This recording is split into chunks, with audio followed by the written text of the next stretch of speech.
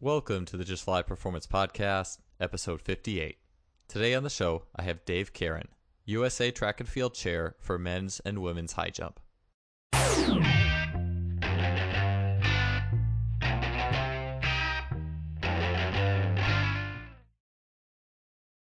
Today's episode is brought to you by Simply Faster. Simply Faster is an online athletic performance technology shop distributing items such as the Freelap timing system, GymAware, K-Box, 1080 Sprint, and the SpeedMat. I've gotten many of these items from Simply Faster and can confidently say that they make today's best training technology available to everybody. The Freelap timing system has revolutionized both my practices and my athlete assessments, allowing me to look at the 10-meter fly capability of dozens of athletes in a matter of seconds. It is wireless, compact, portable, and incredibly versatile. The K-Box and 1080 Sprint are fantastic tools for any coach looking to build speed, agility, and implement training scenarios that go beyond the traditional weight room. The 1080 Sprint is being used by great coaches training some of the fastest sprinters in the world, and it truly represents high-performance speed training. I can personally attest that Simply Faster's customer service is second to none. Christopher at Simply Faster responds quickly to queries, and anyone who makes a purchase from Simply Faster is in good hands. If you want to acquire some of the best high-tech training equipment available, stop by simplyfaster.com. That's simply with an I, faster.com. They are the future of coaching technology. Welcome to episode 58 of the podcast. Thanks for being here with us today. I'm your host, Joel Smith, and today on the show we have a great guest for you in the world of jumping, jump training, and track and field, and that is Dave Karen. Dave is the USATF development chair. He is the USATF men's and women's high jump chair. He is well known for a really great article he wrote on plyometric training, specific plyometric training needs, or specific training needs for jumping back in 2001. I remember reading it when I was in college and just being so stoked about it. I think I was showing it to pretty much all my training people and my coaches, and back in about 10 years later, Dave was a contributor for Just Fly Sports as well on an article we had on squat depth for athletes, and in the world of high jump, that ass to grass, to Olympic depth is not always the best thing for the highest level of performance through special physical prep. So Dave was a great contributor there. He's been a mentor of mine in terms of just my own knowledge of the technical side of the event, as well as just bouncing off some general training ideas. He's a guy with great knowledge, great experience. He's spent many years coaching the event. Now he analyzes and assesses some of the best and highest jumpers in the world, women that are jumping 6'8" and higher, and men that are jumping 7'8", 7'9", 7'10", and better, and it can tell you anything about that. But today we're going to go very heavily into plyometrics and jump training concepts that have universal applicability. So if you're not a track coach, you're still going to get a lot out of this episode from just a general plyometric implications, the forces of jumping, the mechanics, what part of your foot should plant on the ground. What are some ways to assess the plyometric and neural wiring ability of your athletes, and a lot more on those along those lines. So not only for track and field coaches, also great for strength coaches. Dave has he also has some great training accomplishments to his name. He has the still standing NCAA Division III Women's Championship record holder. So the young lady who jumped the highest ever at the NCAA Division III track meet in high jump. And so he's I'm just so excited to have him on the podcast. Some of the things we're going to talk about today are individualizing plyometrics and speed force paradigms to athletes. We're going to talk about hypertrophy and jumping. We're going to talk about how you plant for single leg takeoffs, optimal planting, and then as well as how that plays out in plyometrics, flat foot and full foot contacts and plyometrics. That's always kind of a thing. You see a lot of different things, and so we're going to go into that a little bit. Dave's going to lay down some great knowledge there. And finally, we're going to finish with a little bit, for the track nerds out there, a little bit of more high jump specific stuff towards the end of the show, like flop and straddle, like the two contrasting styles, things like that. But overall, great show with universal applicability for a variety of coaches who love jumping. So I hope you enjoy it. Episode 58 with Dave Karen. All right, Dave, welcome to the show. Thank you so much for being here today. Hey, thank you. Could you lead it all off? Just share a little bit of your background, where you are now, and how did you get there throughout the years in your experience as a track coach? Well, I coached 14 years on the high school level, and in my mid 30s, after the 14th year, I actually retired from coaching. I thought I was done, and I got called by a D3 school. This was in '94, and they had a kid come in from California who was a 15-foot vaulter, and they had a female vaulter. And if you think back '94, female vault really hadn't even established yet. And so they had some safety concerns. They wanted to make sure somebody that knew the vault could handle it. So they asked around, and a couple of athletes I'd coached in high school were at the college, and said, "Oh, you should give this guy a call." So I got called and came out of retirement and did 14 more years at that school. So following, I got done coaching. My mind fails me on this one, but I stopped coaching collegiately in '07 or '08, I think. '07, I want to say. Um, and around 2000, I became involved with USATF. At first, in looking for supporting information for some work I was doing. And then the further I got into it, I kind of gravitated toward like minds. We had a young lady, Jen Davidson, was running the biomechanics and the sports science out at Chula Vista's training center, and I got involved with her in filming of athletes and doing performance analysis. And then Mike Young, who you know, and most of your listeners will recognize the name, Mike actually took over those performance center evaluations that we did every year at the outdoor USA Outdoor Championships. And so I did that for a number of years with Mike. Through that work and other work, I was appointed chair of women's high jump. A couple of years later, they added men's high jump to women's high jump. And then back in '08, I became men's development chair, which put me in oversight of the other event chairs on the men's side. And I've been doing that now since 2008. Oh, that's fantastic. That sounds like a amazing opportunity and job, and I'm excited to have someone with your knowledge of the jumps on the episode today. I for as much jumping as people associate the website with jumping, I haven't had a ton of jump people on the podcast so far, so I'm really excited to get your wealth of information there. And so let's kind of start with more of the plyometric section, and which obviously either applicable towards track and field jumpers or general team and field sport athletes and strength and conditioning. We can take these kind of whatever direction they end up going. But let's start out with just one of the staple questions I think a lot of people have, and probably a lot of different opinions on it. But drop height from boxes for plyometric work. So, and Cool. you've worked in high school, college, and then have experience with elite athletes as well. And what's your thought on progressing? Let's just say jumpers, track jumpers, because that represents a good portion of the jumping population throughout those levels of development. Sure. Well, let's set some parameters right off the bat, and ties right into plyometrics. But I've come to a philosophy that I share regularly now, that we need to clarify what constitutes a jump.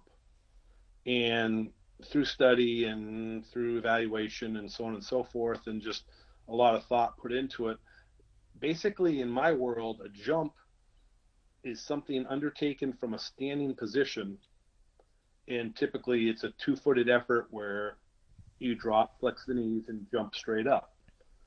In athletic performance, you might get a volleyball player at the net or a NBA center putting up a rebound or something like that, but the preponderance of jumping in athletic pursuits is not what I would call a jump.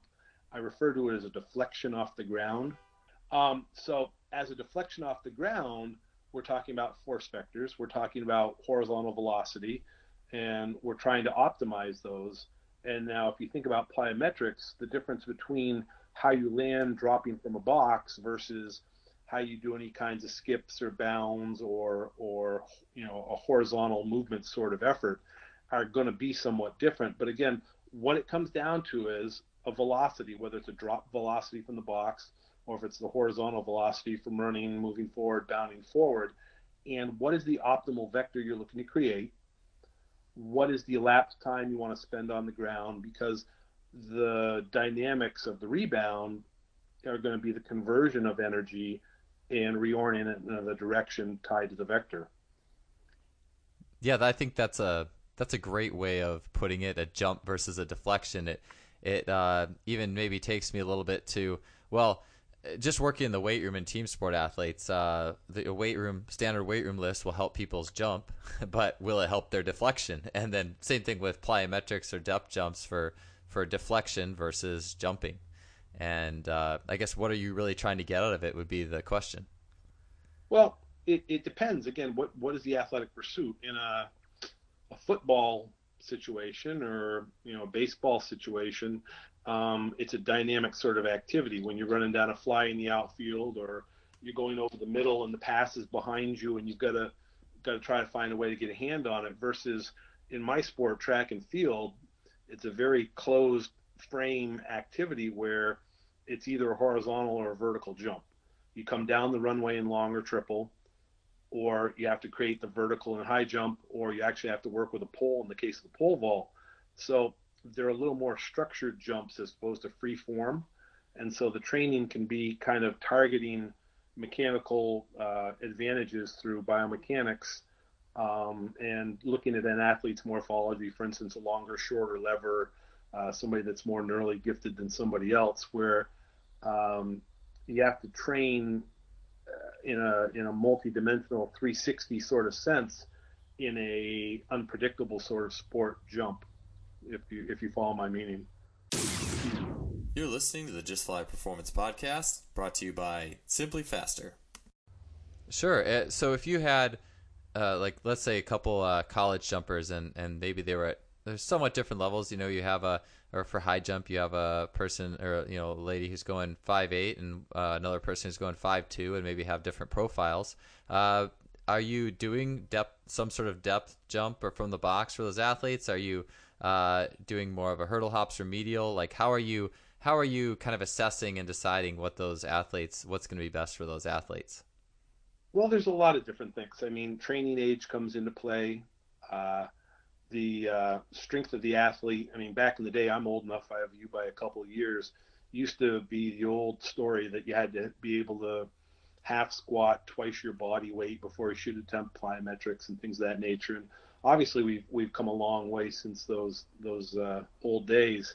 If you think about it, and Tom Tellez is a good one for this. Tom wasn't according to what he says in lectures and in print.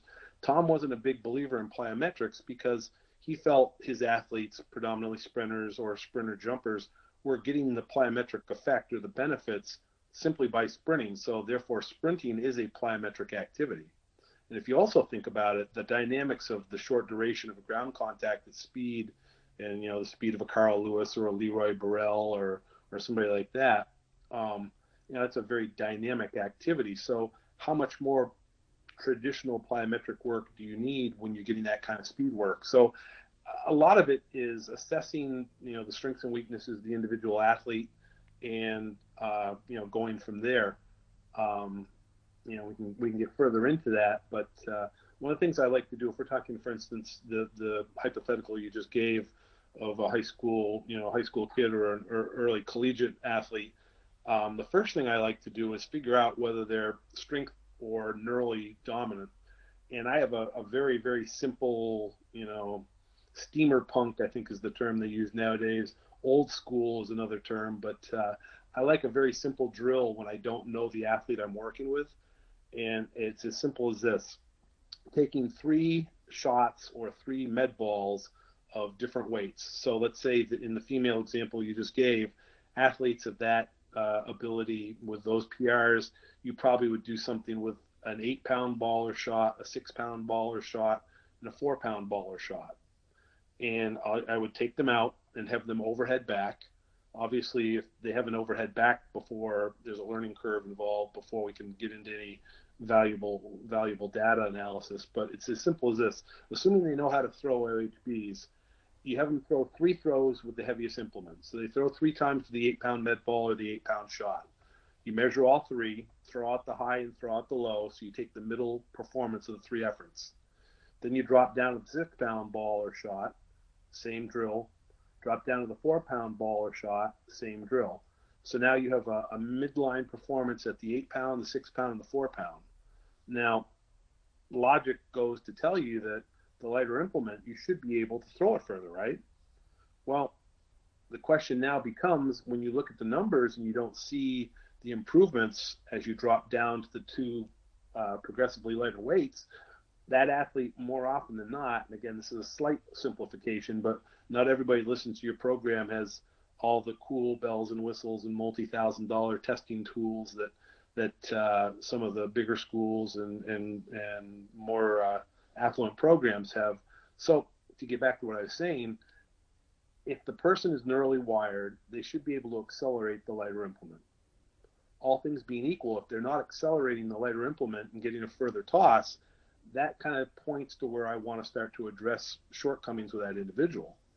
On the other hand, if the person progressively throws further and further with the lighter implements, I'm dealing with a pretty wired individual, I would say, and then I've got to look at, well, are there need for more resources? And then we're talking about, hypertrophy or something of that nature. Is there a technique sort of adjustment that needs to be made to get some improvement? And so you start to individualize your training from that point forward based on the individual needs is what I'm trying to say.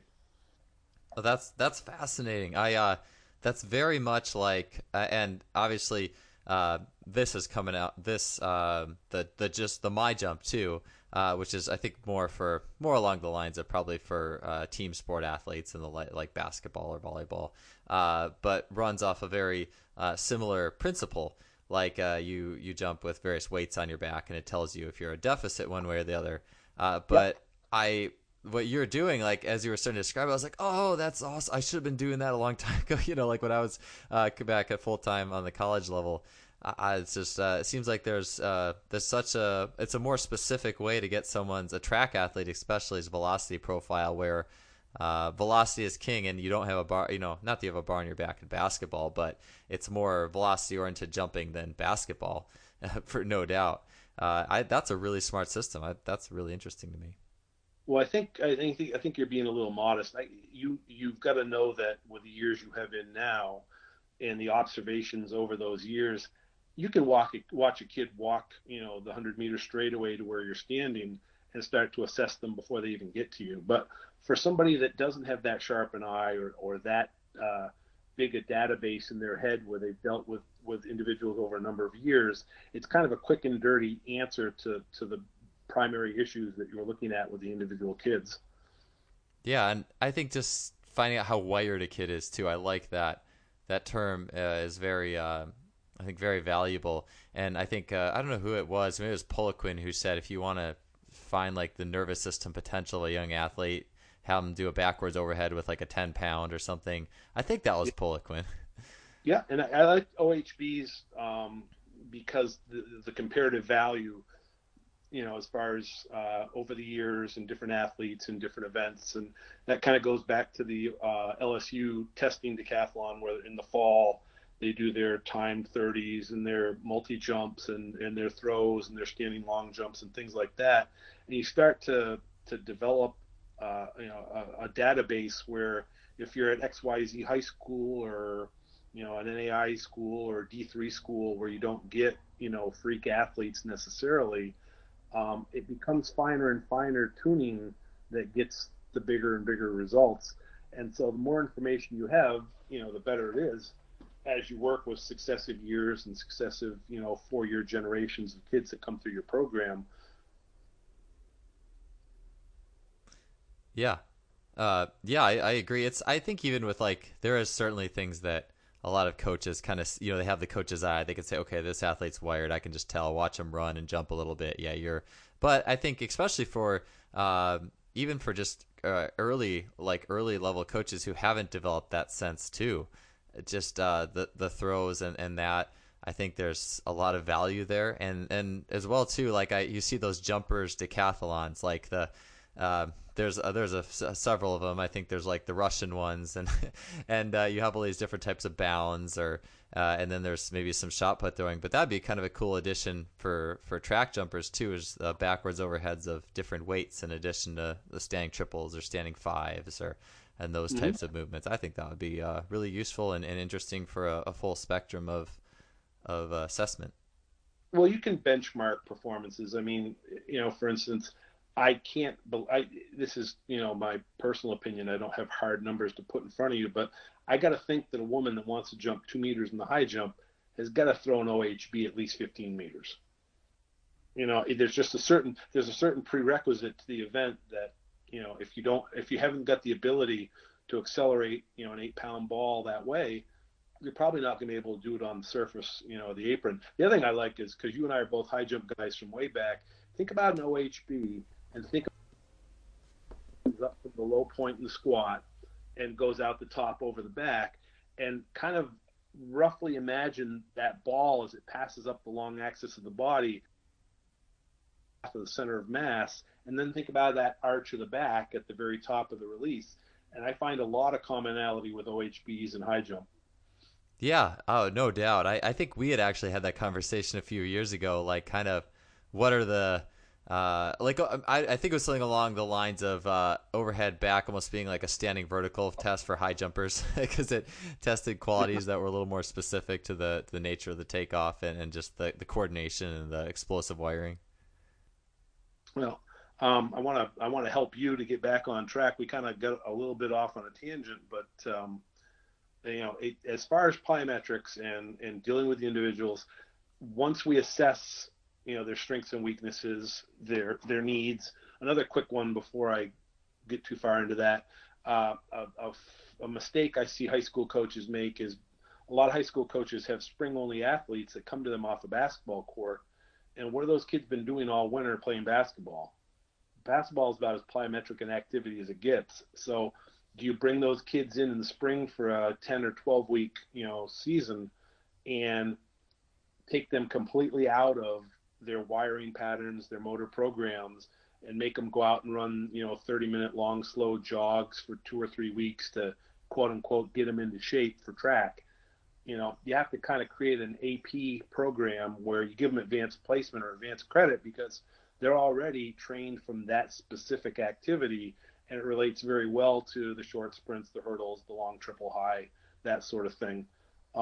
But again, I keep wandering off topic. I want to get back to your original question.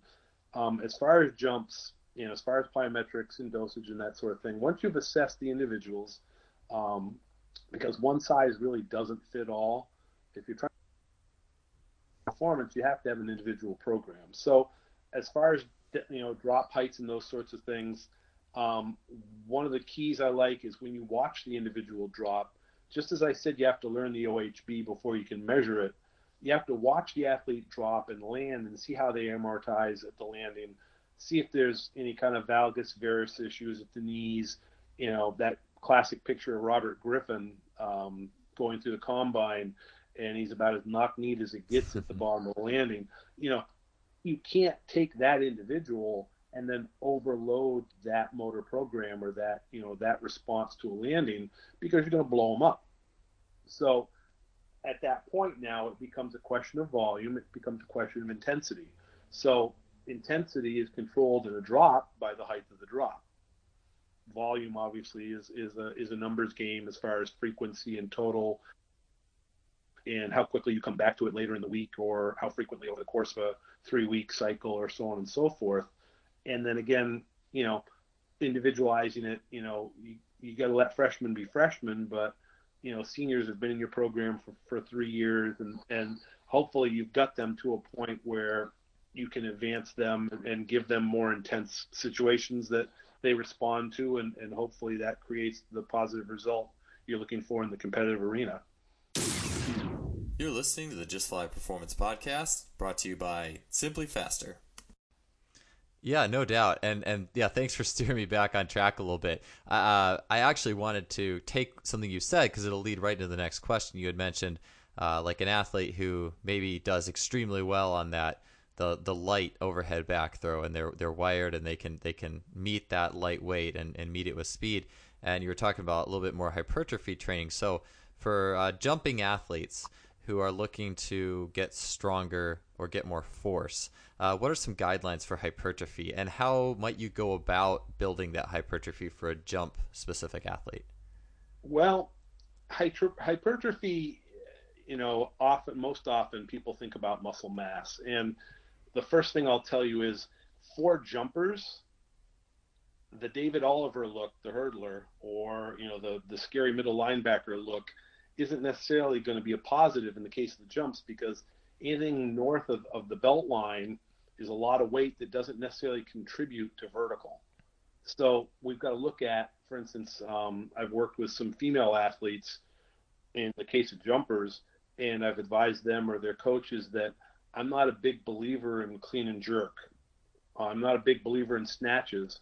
I'm a believer in a pull off the floor and accelerate the weight and get full extension, through the legs. And as that weight rises, I don't necessarily need this upper body strength of stabilizing that weight overhead. I'm not a big believer in that sort of activity because I think there's a safety issue at times, injury issue at times, but equally, I'm not looking for any kind of mass buildup on the upper body because we have to carry that along with us up into the air, and gravity tends to want to grab a hold of that extra mass. So if we're talking about hypertrophy for jumpers, we're talking predominantly core strength going down through the legs. So now, if that's the case, and to go back to our force vector analysis, I did some research back in 2001 and published in 2002 a paper that asserted the dominance of eccentric contractions in the case of high performance jumping. And so if you're looking at basically at quad strength, you have the soldiers and the quads to resist flexion at the knee when you put that foot down in a plant at a certain horizontal velocity. If you don't have strength at the knee and you're going to get a buckling effect, or you're not going to be able to get off the ground as quickly as possible, then you've got to look at strengthening the quads to be able to manage that level of velocity and then redirect yourself to vertical or horizontal distance from the jump. Yeah. So within building up those muscles too, and Yeah. I totally agree with you on the Olympic thing. I the more I kind of used Olympic lifts over the years, and I would, especially as prevalent as they've been, I think the last 10, 20 years in the training of track and field athletes. And I mean, there's no doubt they can improve power and coordination, but I guess for maybe a high jumper specifically, every pound's got to fight gravity, and obviously for other horizontal jumpers too, or team sports to a degree, but like, you start to see athletes who are just really built up in like their traps and their low or their upper back and the shoulders, and you could just tell that they've been doing a lot of Olympic lifting, which is like, cool, good for you. You look good. You got that upper back, but I'm like, that's probably a couple extra pounds you got to take over the bar. Yeah, uh, exactly. And so, you've got to stop and think, what's job one here and what are we trying to do and what's either contributing or detracting from achieving that goal. yeah, no, I totally agree. I mean, I don't think it's totally wrong to do them. I mean, you see people, and maybe some jumpers just have less capacity to get big up there. Like Stefan Holm, you see him doing his cleans and stuff, but I don't think that guy. That guy's not like he's not the guy who's gonna look at a weight and blow up either. He's Again, how often do you get a Stephen Holm in your program? How often do you get a Mike Powell in your program, or get a Brigida Barrett in your program, or so on and so forth. So for 99% of the people that you know hopefully it's more than 99 people that listen to this podcast, they're dealing with athletes that are not typically the freak, genetic outlier. They're dealing with more of the salt of the earth type, and they're trying to get improvement out of them. So, you have to be a little more practical and not necessarily look at, the cookie cutter sort of posted training of, I mean, Dan Paff tells a story about watching Christo Markov was a triple jumper, a Bulgarian or Eastern European triple jumper, single leg half squatting with 350 pounds, on his back. That's insanity. And yeah, obviously, you're not trained to that end, and you can't expect to get the same reaction or responses that the athlete did doing that. So it still goes back to what I said earlier: is you need to know your individuals as well as you possibly can. What kind of kid have you got? What's the coordination? What's the strength level? What's the nervous system dialed in at? And then you make those decisions as much as you can individually for the individuals. And I keep saying that, but I want to apologize to coaches who are, say, on the high school level, and it's one coach and 30 or 40 kids. It gets kind of tough to individualize 30 or 40 programs when you're just one guy working, 2 or 3 hours after school. But again, in human performance, if you don't individualize the work, you don't get as optimal a return on the work. Yeah, I agree.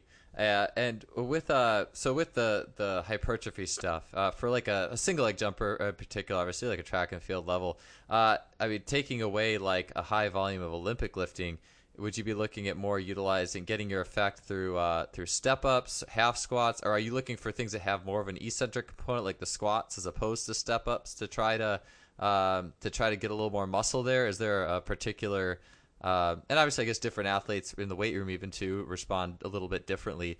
But is there any like kind of go-to way you like to seek out a little force development, hypertrophy development for the leg muscles in those guys and gals? Well, again, similar to how we were talking about Olympic lifts a moment ago, I'm not a big fan of loading the back. Um, the back is a trigger point for a lot of problems at times. So putting a heavily loaded bar across the shoulders and doing deep squatting, that sort of thing, you better have a kid that's pretty strong and pretty stable and doesn't have any previous injury history. I'm more a fan of deads. I'm a fan of a lot of these things I've said in various lectures over the years, so I apologize if anybody's listening and this is redundant, but I'll give you another quick example. I'm a big fan of running up hills, and I'm not a big fan of stadium stairs or steps.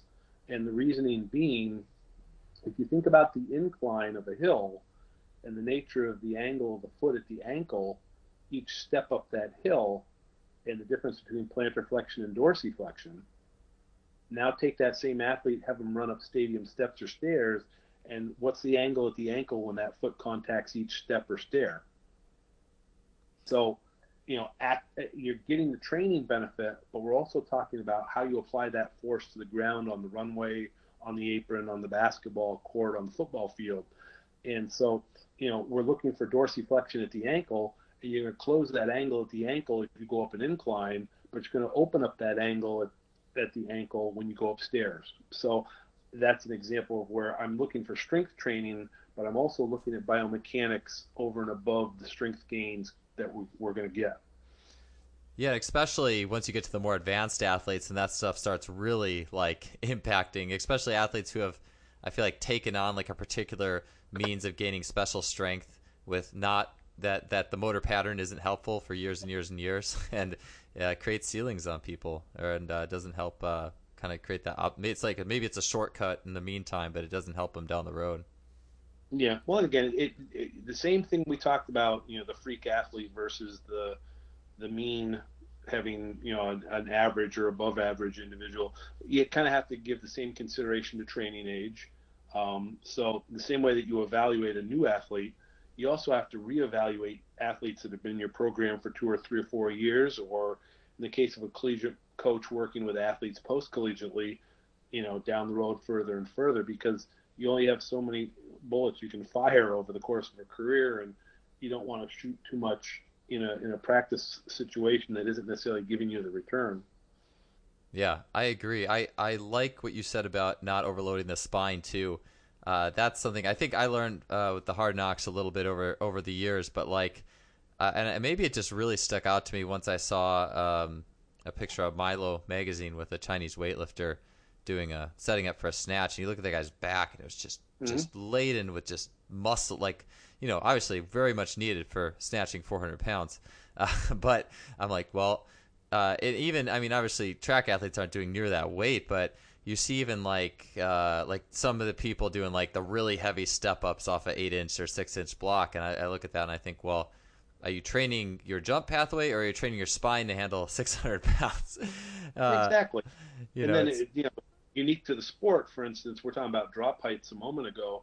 You think about a volleyball athlete, how many times they land on the ground coming down from height after jumping at the net, and you've got those constant poundings, and coming up the connect chain from the ankle to the knee. The next stop is the hip and the low back. You just can't beat on the hip and low back every single day and expect that kid to stay together.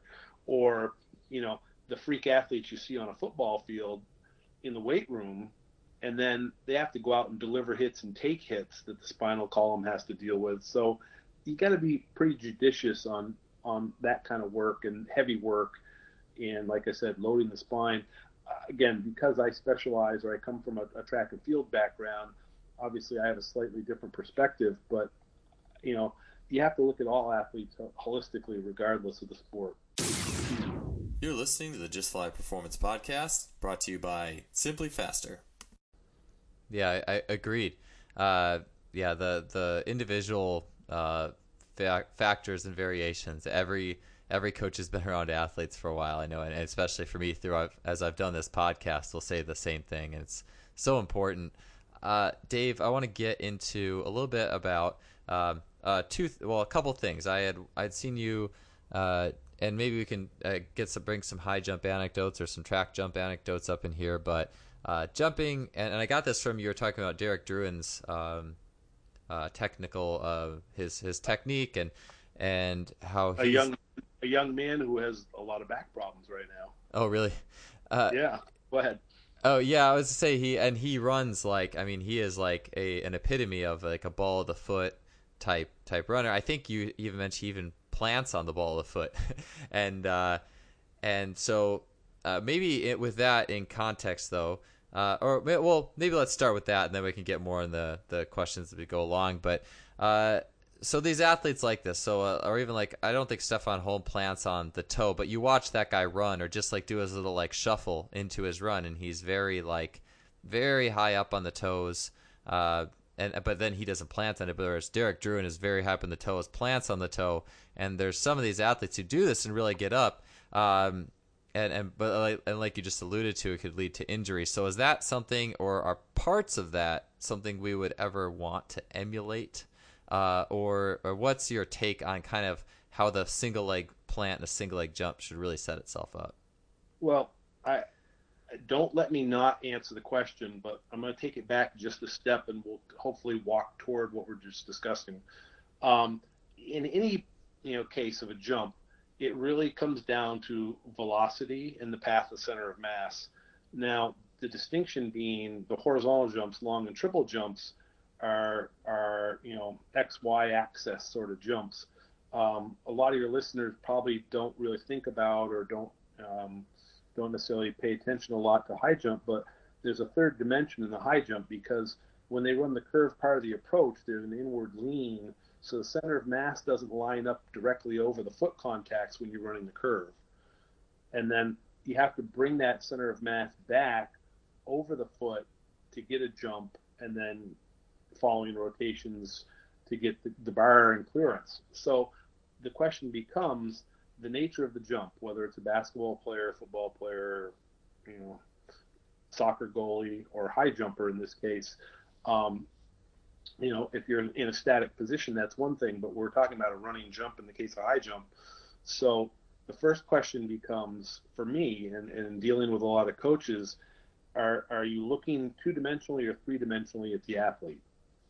So what I mean by saying that is, if you take a few minutes and you go on your computer and you Google mental rotations test, what you'll find if you look at the images, or if you click on one of the links, is you'll find kind of a pen and ink line drawing of a bunch of cubes, and you basically have, say, an A and a B selection, and A and B are a bunch of linked cubes, but because you're looking on a flat screen or a flat piece of paper at the image that's drawn three-dimensionally, in your mind you have to be able to manipulate that in your head to decide how many cubes, or if the two images are the same image of the same item but rotated slightly differently or not.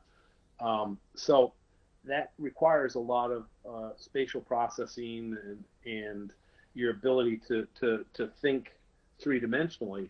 Some people have that ability, some people don't. I did some research back around 2004 to 2008 or so. Talked a lot with Dan Paff about it. And one of the things I found is that in the visual spatial realm, while it sounds sexist, it's demonstrable that women tend to be more challenged visually spatially than men, to the point where I remember reading an article in my research where engineering schools were having to remediate female students who didn't have the ability to manipulate objects mentally in their head.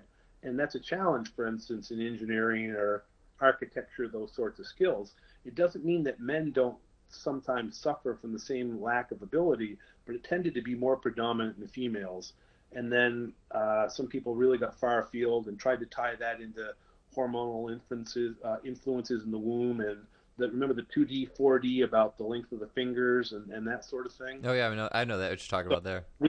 we can get into the weeds on that, but I don't really want to. But what I'm trying to get back to is, as a coach, in the case of the high jump, we're talking about 3 dimensions because there are a lot of high jumpers, and you know the event pretty well. There are a lot of high jumpers that are basically masquerading as long jumpers because they don't add the 3rd dimension. At the end of their approach, they're running upright and in a straight line, and it allows them to bring a lot of speed and put a lot of force in the ground. And because they lower their center of mass prior to doing so, they can create a very high center of mass in flight. The problem is, and here's where people get confused with the NBA dunk champ. Everybody wants to think the NBA dunk champ would be the Olympic high jump champ any given year, but that's not the case because it's not about how high you project your center of mass. It's about how high can you project your center of mass and still leave the bar on the pegs and land on the other side. So it's that transverse plane activity. It's angular momentum in the jump. It's rotating about the long axis of the body and then rotating about the long axis of the bar in high jump. But to back it away from 3D back to 2D, I'll give you another example. Let's make it 2-dimensional. We'll talk about long jump.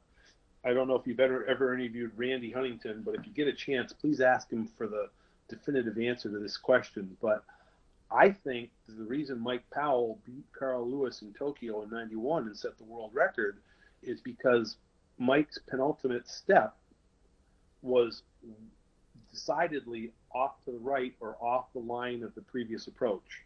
So to keep it simple for listeners, if you run through a puddle at speed and then you make wet foot marks following running through that puddle, you typically have feet that line up heel to toe as you run.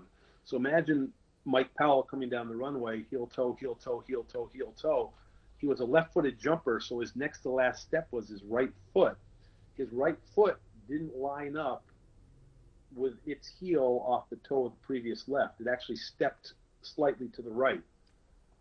Well, what that did is that caused him to lower his center of mass to a greater degree, but in also as well as lowering the center of mass to a greater degree, it also caused less deceleration.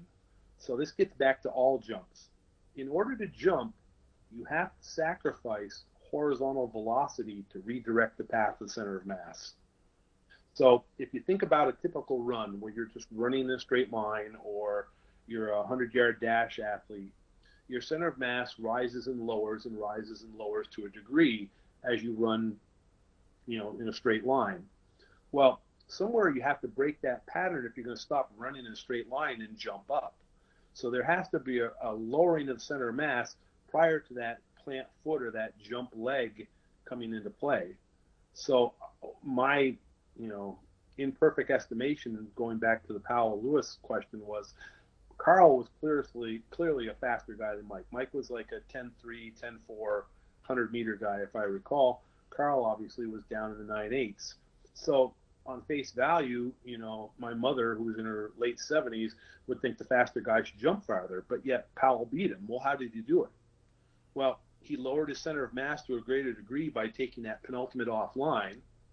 By taking that penultimate offline, his hips continued to displace forward, and there was less of a braking effect because that foot wasn't directly underneath him. And by creating a lower center of mass, the vector he created gave him a higher takeoff angle. So he closed the gap horizontal speed-wise with Carl, and he had a higher takeoff angle. The only thing that's left, as we talked about earlier, is did he have the strength of that leg to handle a high rate of speed and a incredibly low center of mass, and he did, and he banged the big jump, and he still holds the world record. Yeah, I like that. I like that anecdote. It's interesting you mentioned that. I was actually watching those two jumping probably the last week at some point. More so, I was on a big kick of looking at the swing leg mechanics of the leg swinging through. But I was watching and I was thinking, I was like, wow, like Powell, he really like the dynamic. He is so much more dynamic in the way he lowers himself on the penultimate. But I wasn't thinking or wasn't really watching for the what you said, the way he puts his foot out to the side, which makes sense how he was able to conserve his speed there. And the triplanar motion of the athlete is something that has been a huge paradigm shift for me in the last several years, and really taking that on in many ways. So I'm glad you brought that up. Well, let me just close the loop really quickly because again, you and I both like to talk about high jump. If you think about high jumpers, more often than not, you're going to see that same sort of thing happen where they're running a curve and then all of a sudden that penultimate deviates further off the curved line. The problem with high jumpers is when they execute that activity, they tend to come out of lean and shift their center of mass over the top of that foot. When they do that, they've given up all centripetal force, and then they come onto that plant foot and that plant leg, and they don't have angular momentum to rotate the bar because they uprighted themselves in the execution of the penultimate. You're listening to the Just Fly Performance Podcast, brought to you by Simply Faster. Yeah, I know exactly what you're talking about. Taking it back to the foot though too, as well. And just so, is there a way that multiplanar movement is linking into these guys who are plant, like maybe even a Stefan Holm versus Derek Drew, two very toey guys, just general bouncing around, and the way they're kind of wired through the ankle, but then they plant a little differently. And just the mechanics of being able to do that with the foot. Like, can you just go into a little bit of detail Sure. in that plant in the foot? I was lecturing at what was back then Nike High School Indoor Nationals. It was down in suburban TC area, Landover, Maryland, somewhere around there. And it was the night before the meet, and I was lecturing on the high jump. And so I had, I don't know, 40 or 50 athletes and coaches. And I brought a plastic tent stake with me. And we walked over to the long jump pit, and I joked. I said, "We're going on a field trip. What a great class, huh?" And they're all scratching their head. Why are we going to the long jump pit? And so I put the tent stake in the sand, and I said, "You're out camping one night, and you forget to bring an axe or a hatchet or a mallet or a hammer, and you've got to drive the tent stakes. Otherwise, you can't pitch the tent, right? So when you're going to drive that tent stake, are you going to tap it in with your big toe, or are you going to drive it into the ground with your heel?" And, if you think about it, number one, we need to deliver force to the ground because the greater force we deliver to the ground, the greater potential force we stand to gain on the backside of the vector, number one. Number two, if you think about plantar flexion versus dorsiflexion, like when we were talking about the hill runs versus the stadium runs, same idea. So now the question becomes, where do you want an elastic response to occur? All right. Now, this is an oversimplification for the people that already know this, and I apologize, but there are still people out there that think that muscles are rubber bands. They think muscles stretch and then snap back, and that's what gives you the big dynamic jump. Well, if you think about muscle contraction, that's really not how it works. Muscles contract and then they relax. So if that's not where the elasticity is, where is the elasticity? Well, the elastic response really is in the Achilles tendon. So it's no oversimplification to say when you watch the NBA team strip off their warm-ups and they're down into the shorts, or if you go to a track meet and the guys and the women are walking around without sweat bottoms on, the majority, if not all, those athletes have very high calves and very long Achilles tendons. And that's the spring effect that we're looking for. So now, how are we going to get that spring response? Well, we have to put the energy into the ground, and then as the center of mass travels over the top of the foot, the stretching and return of that Achilles tendon is where we get that elastic response, or where we let go of the horizontal and go to the vertical. So then it comes into a question of training for tendon strength and health and so on and so forth. It also becomes a question of what's the desired takeoff angle or parabola that we're looking for. So in the track and field world, the path of center of mass as it leaves the ground in long jump or pole vault typically leaves at about a 20-degree angle to the surface.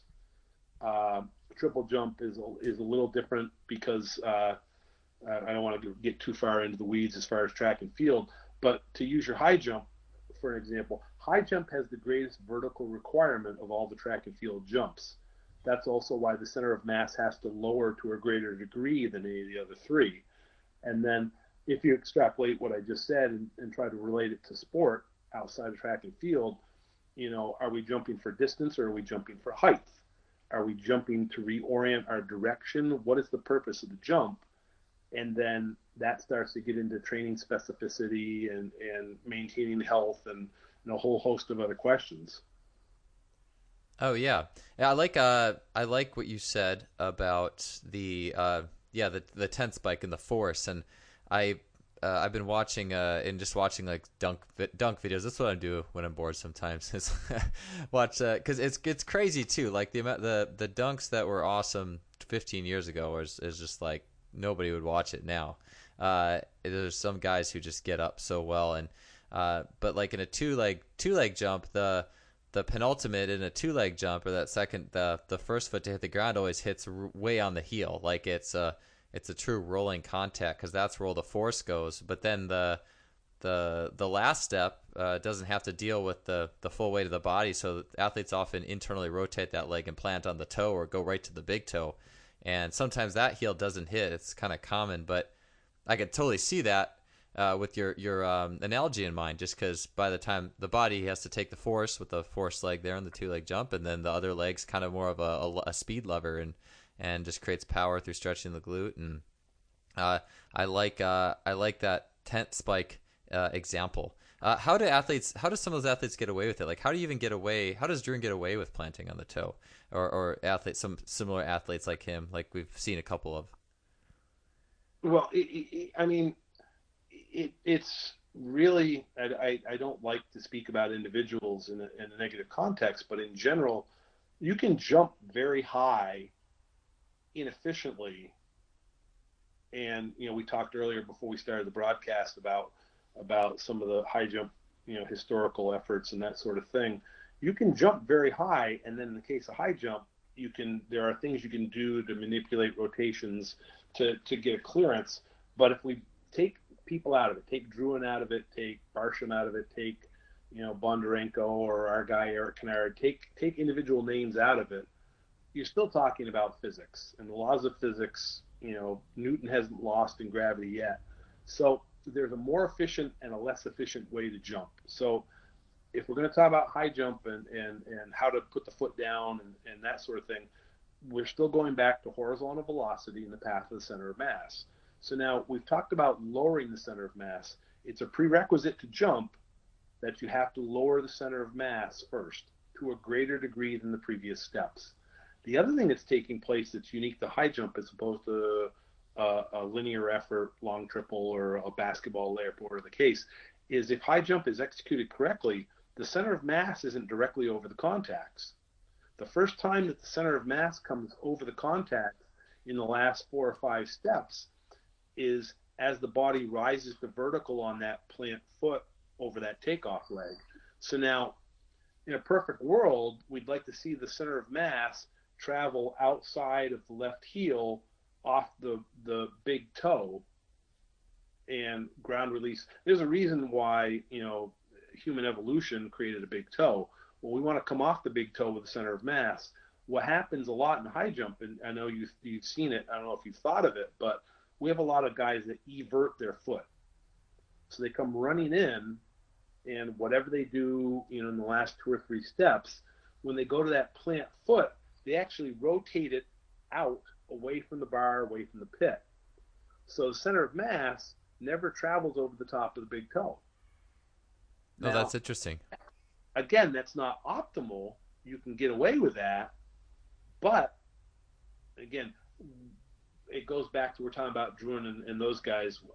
It's kind of track geekish or wonky, but if you know anything about track and field, I think I told you earlier, some degree of that misapplication of plant, I think, can tie back or has history that traces back to a kid that learned the high jump in non-high jump shoes.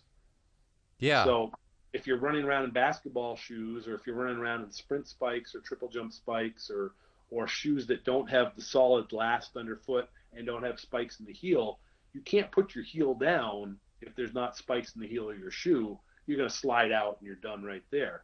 So the ability to plant, or the likelihood of planting heel first, which I consider to be optimal, is not going to happen if you're not wearing a high jump shoe to do it. So I kind of cringe a little bit because a lot of coaches go around this country and in various places, and they do the 50-minute canned lecture on high jump, and they don't acknowledge the fact that there is no technical model documented for how to high jump in sprint shoes or basketball shoes, because that's not how the mechanics work. So there's a little bit of misinformation or misunderstanding in that regard. And you also run into situations where, especially on the high school level, families don't have a lot of money in some cases and can't afford to drop $140 on a specialized high jump shoe. So you jump with what you wear and you make the best of it. But biomechanically and honoring Newtonian physics, ideally that foot is going to contact the ground, heel first, and outside edge of the heel. The path of the center of mass will travel from inside of that foot away from the pit over the foot diagonally and off the big toe at ground release. That would be the optimal. What we see is, frankly, less than optimal, but you've got a lot of people that are very successful doing it less than mechanically efficiently. And so Druin, in the case, we talked about him a second ago, Derek has back trouble. Well, where would you trace that back trouble to? There's a lot of possible contributions. Could have been in the weight room, could have been a twisting injury, could have been a car wreck for all I know. But if you think of the hundreds and hundreds and hundreds and thousands eventually of repetitions of putting that foot down at a high rate of speed and the jarring nature of that repetition, anything that's mechanically inefficient starts to create a repetitive use syndrome where eventually that energy comes up the kinetic chain, looks for the weak link, and blows it up. Huh. Yeah, that's it's all really interesting. I like a lot what you were talking about, the plant that kind of the plant foot that goes away from the standard. Or I guess just if you're thinking about from a basketball perspective, it would be like going up to dunk and then externally rotating your foot like away from the hoop and trying to jump. You'd miss your big toe. You'd roll off your first metatarsal or somewhere in there. You wouldn't even roll off your big toe, and you probably wouldn't go very Here's well. a challenge for you. Find a picture of a guy like from the dunk contests when they jump from the free throw line, or pull up my old pal Jim Dillian. He used to dunk from the free throw line. Get a good video shot from a 90-degree angle from the side of a guy that runs the free throw line, then jumps and drives in and puts the ball home. Tell me the first part of his foot to contact the ground. Yeah, I would almost be positive it's the heel in that scenario. Right. So we're talking about a high horizontal demand and a high vertical demand. If you're jumping from 15 feet out trying to dunk on a 10-foot rim, those guys are contacting heel first because they gotta. So that tells me, if nothing else, it's a huge oversimplification, but that tells me the most efficient way to jump in that scenario is heel first. Now, can you put your toe down? Of course you can. Can you stay healthy doing it? I don't know. Can you reach your maximum potential in jumping? I don't think so. Yeah, it's an interesting. I feel like I've almost been biased throughout the years just from plyometrics. I remember having my first day on the job in the biomechanics lab as a graduate assistant. I remember having a very extensive discussion with one of the track coaches who was the jump coach at that point. And I, in my young kind of career, had only came up in kind of the Soviet. I think my depth jump background had come from the Soviet idea, and it was basically just ball the foot. If the heel comes down, you're jumping from too high a box, and more of a a jump that just is focusing on loading the Achilles, I think, in a manner that you would see in jumping off 2 feet. And the track coach was like, "Oh, you need to land flat-footed," and we were just kind of going off on different tangents that probably didn't actually really relate to the biomechanical diversity of, we were both coming from different points a little bit, but yeah, like the longer I've kind of been thinking through, and as I've picked up knowledge over the years, like just the load to explode mentality for sprinting and jumping, and there's a specific one for all of it. And if you just plan on the toe for anything, you don't really have time to produce a whole lot of force either. It kind of shortens your window of time to really generate force. Some of this is terminology or semantics, okay? In a drop jump or a hurdle hop or whatever the case may be, the orientation of the foot when it contacts the ground and where the heel is in time and space aren't necessarily what you think they are. I can't remember who I first heard it from, but I go back again, 20 years or so, and I want to say probably Vern Gambetta might have been the voice in my mind. And they made the distinction between a flat foot contact and a full foot contact. So if you put your foot down, when I lecture, I speak to it, I tell people to use the palm of their hand on the table or desk. You can put your hand down such that the length of your fingers and, the ball of your hand rather than the ball of your foot are flat on the surface, and the heel of your hand is maybe an inch off the surface. Now, to the naked eye, standing off to the side, that looks like a flat-footed contact, yet the heel isn't down. So that gets back to where if you stand off to the side and you listen to ground contacts, that slapping sound that you hear reflects a full foot contact, where the slightly gentler sound typically is what I would call a full foot contact, where it looks like there's a 90-degree angle at the ankle, but the weight is slightly forward on the foot before the heel engages the ground. So that's number one. The other one, we'll use Dan Paff again. Dan years ago told me that he liked to run all his drills flat-footed, and he liked to do that because it was a kind of a overcue or overcompensation for the fact that everything these kids come to you with is ball of the foot, stay on the ball of your foot, be up on your toes, toe-y running, gymnastics type, sprinters, where everything is up front on the foot. And so we want to kind of detrain that or reprogram the motor program.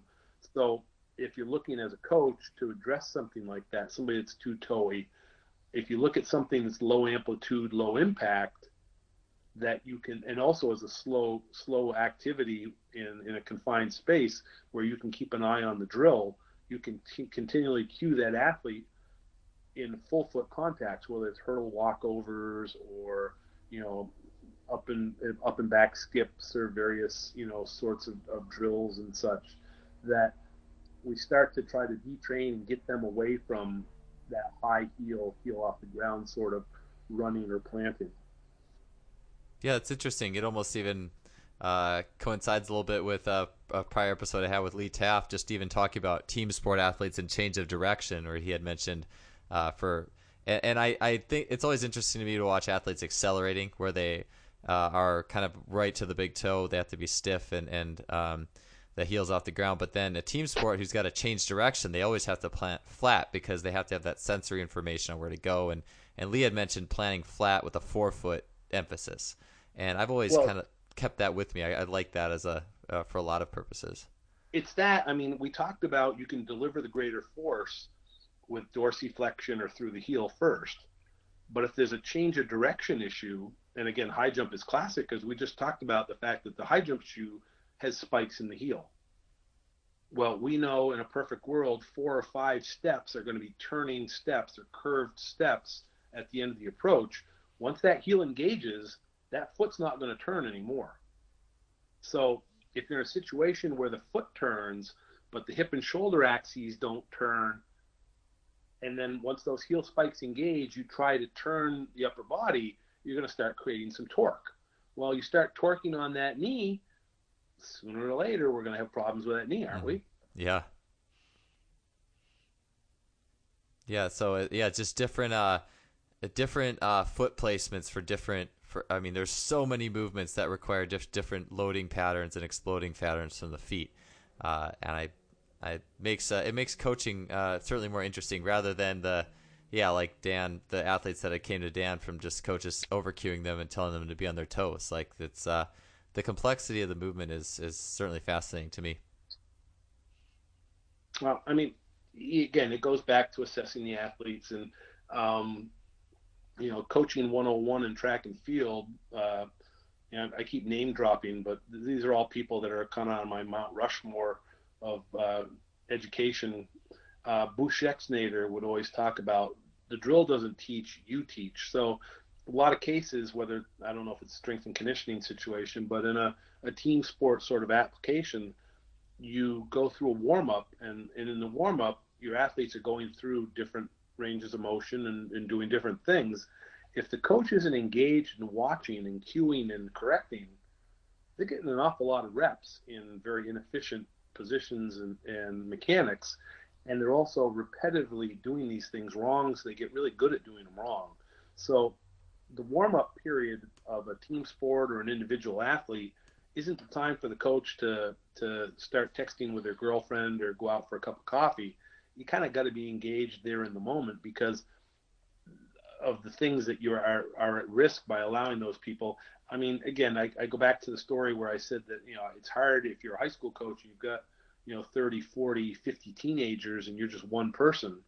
But at the same time, you can't let upperclassmen coach drills because they're not the coach and they're not skilled. They don't know what to look for. So, drill time or warm up time is an integral part of that athlete development.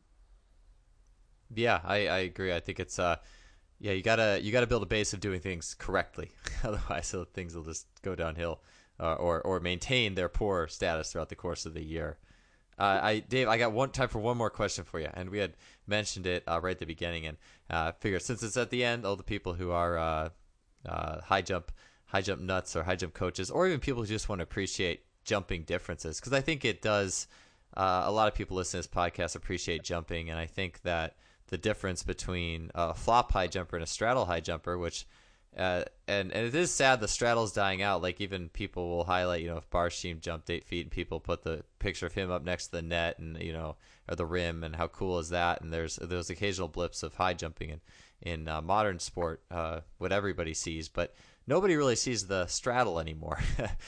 Could you kind of talk into the two styles and what kind of physical qualities or movement predispositions might have one athlete more geared for one type of jump than the other?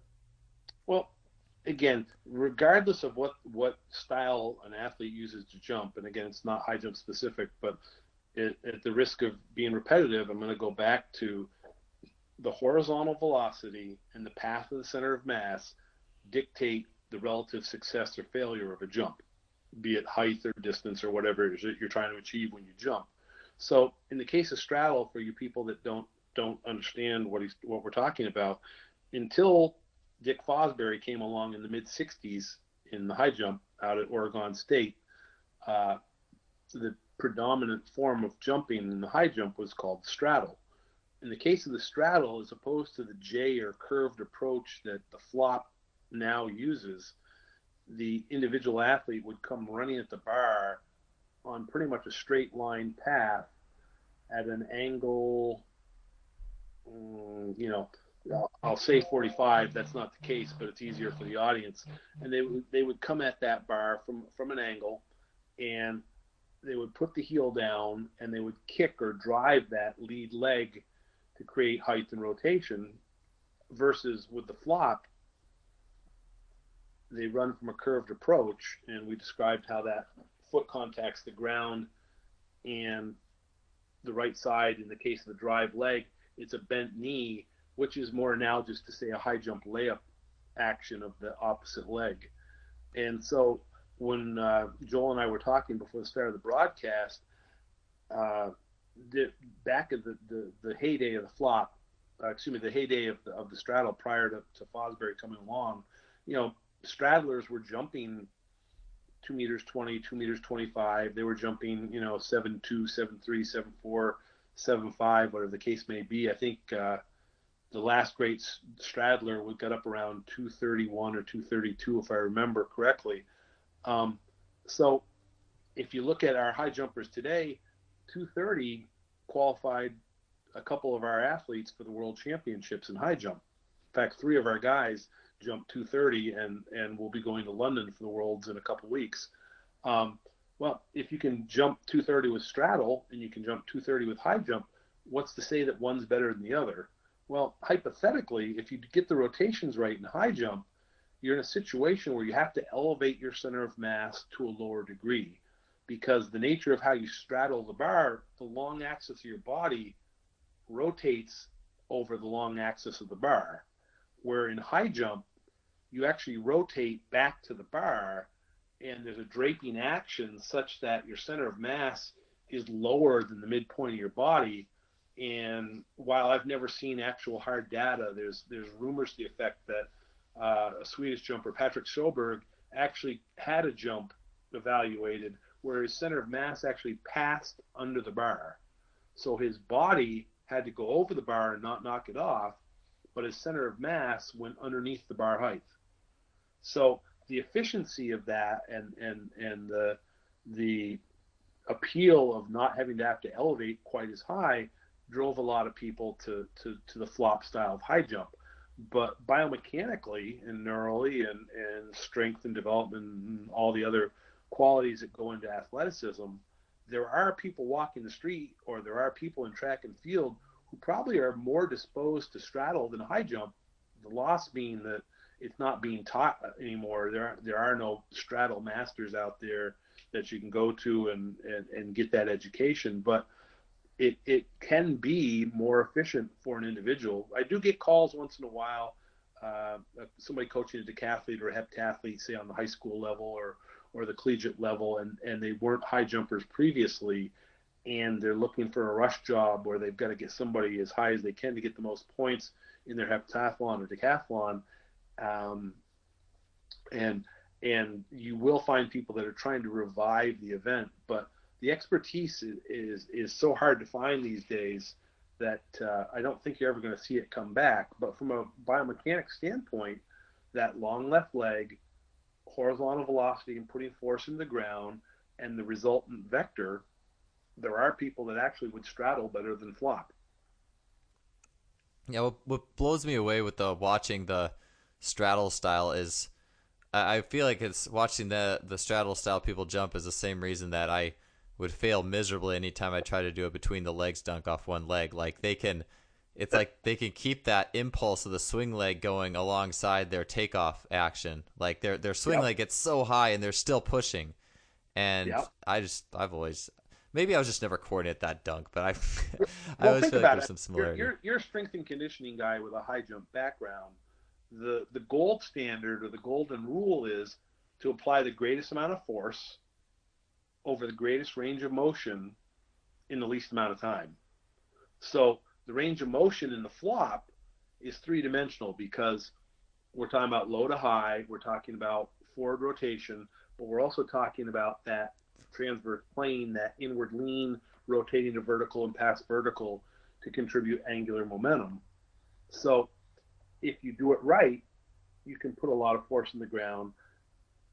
In the same context, the nature of the long axis of the body lean backward away from the straddle when you put that foot down, and the rotation of that body forward over the top of that foot, and then the dynamics of the free leg swing. In both cases, you can put a lot of force into the ground, and then the question is, what's the efficiency of the bar clearance? And some athletes could straddle well, and some athletes do flop well.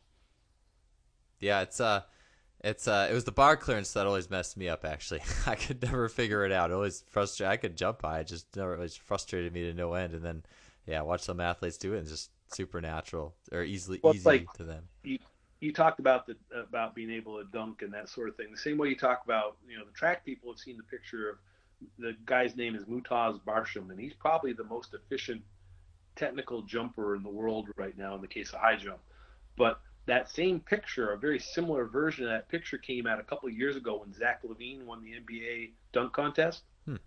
And what they did is they superimposed, I think if I remember correctly, the high jumper. They were looking at how high he was in relation to the rim and saying, oh well, he's jumping. I think the terminology, I can't quote it exactly, but something like his center of mass, or he got as high as a Olympic caliber high jumper. Well, again, but that's a two-dimensional measure in that he created a lot of height, but in order to be an Olympian or Olympic champion, you have to be able to create a lot of height and clear the bar. Yeah, it's there's certainly a lot more to it than jumping high, no doubt. I mean, I think we all have seen those guys. At least those of us in the track world have seen that guy who's great at dunking come out to high jump, and sometimes they do great, but sometimes they have no struggle immensely too. It's kind of a But you don't see it really quickly. I know we're running out of time, but you don't see that a lot nowadays because the kids aren't as universally athletic as they used to be. no, yeah, no, they aren't. 25, 30 years ago. And it's not because I'm an old guy and romanticizing about how good things were in the old days, but I cracked up because I do a lot of screen saves. I have to have a 128 gig phone because I'm constantly doing screen saves because something will pop up on my screen that relates to what I'm working on or I'm about to lecture on or something like that. And they had ESPN had a double frame of two of the recent top draftees. One was Lonzo Ball, and the other was, I think it was the Kansas kid, Josh Jackson or whatever. And they were throwing out opening pitches at a baseball stadium, and they basically threw the ball into the ground. And I'm like, where's the athleticism here? If you're an elite athlete in basketball and you can't get the ball 60 feet to a catcher's mitt, so we got a situation where, this gets into early specialization and we could do a whole nother podcast, but we've got kids that are so dialed in on the specifics of one sport and constantly doing that sort of thing when it's been proven time and time again that it's much more holistic and much more better from a developmental sense to have a wide range of sports and a very broad based, resume athletically, and then dial it into the specific sport later. Yeah, I totally agree. I've heard the same thing from so many coaches, and I mean it's especially you would love to see some of that track basketball and track football combination a little bit more often out of a lot of people. So I totally hear you on that. Sorry, go ahead. No, I was going to see. I don't know if we covered everything. I was just going to check in with you. Oh yeah. Well, I think as far as the scope of time, but so I think that's all the time we have for today, Dave. But thank you for your time today and your expertise, and thanks for taking a lot of these high jump kind of esque questions and making the relation to other forms of jumping, other sports, and it was just really great stuff, man. Thank you so much. You're very welcome. I enjoyed it a lot. I hope it helps some people.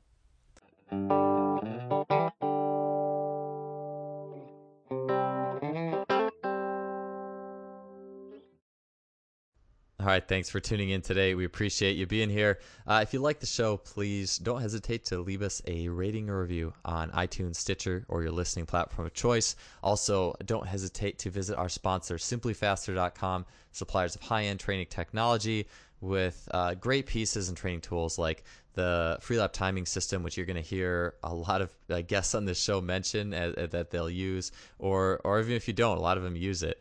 And it's just such a great and convenient way to get accurate times on athletes. Then you also got things like the K-Box. You got things like the 1080 Sprint, which is really revolutionizing sprint training on so many levels, and a lot of other great pieces of equipment. They're continually updating and adding some of the best things available as well, the best tools available. So keep seeing what they have to offer. They're a great company doing great things. We'll be back next week with another great episode. You guys are going to love what we have in store for you the next couple of weeks. So we'll see you guys then. Have a good one.